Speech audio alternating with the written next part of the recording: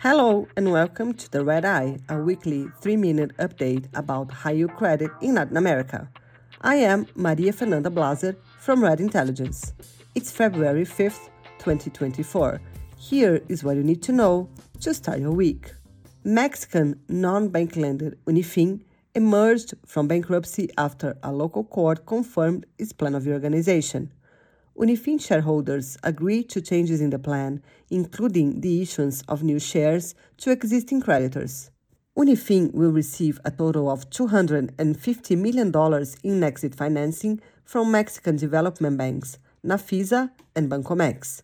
Existing creditors will end up with 80% of the company, existing shareholders will have 10%, and the controlling shareholder, Rodrigo Dubois, will have 5%.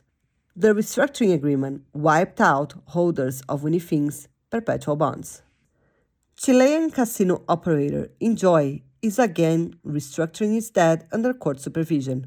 The company will restructure $345 million in debt, most of it in the hands of bondholders. Enjoy just came out of a previous restructuring in 2022, but it said that delays in lifting health restrictions and higher inflation kept it from generating cash. Meanwhile, in Bermuda, telecom operator Digicel finalized a restructuring process. The plan was for the shareholder, Dennis O'Brien, to relinquish his 62% stake in the company, and holders of Digicel bonds would become the controlling shareholders.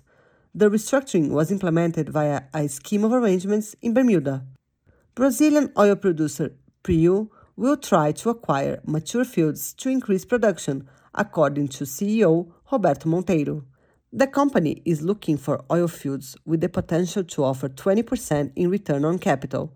Prio expects to generate $1.5 billion in free cash flow this year. Also in Brazil, bankrupt airline Gol received approval from a U.S. bankruptcy court to raise a first tranche of $350 million to keep it operating in bankruptcy. That money will come from holders of bonds issued by Abra, which is Gol's parent company. Gol plans to raise a total of $950 million in financing during the bankruptcy case. Companies in the region issue a lot of bonds this week. Brazilian issuers Ambipar and 3R both issued for the first time. Remediation service provider Ambipar took on $750 million in bonds, while oil producer 3R tapped the market for a $500 million note. Brazilian corn-based ethanol producer FS took on a new 7-year note to refinance a bond due next year, and Colombian oil producer Gran Tierra retapped its existing 2029 notes for additional $100 million. Finally, the Chilean bank BCI priced a new $500 million perpetual that had more than $3 billion of demand.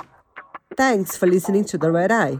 Please subscribe and leave a review for The Red Eye wherever you listen.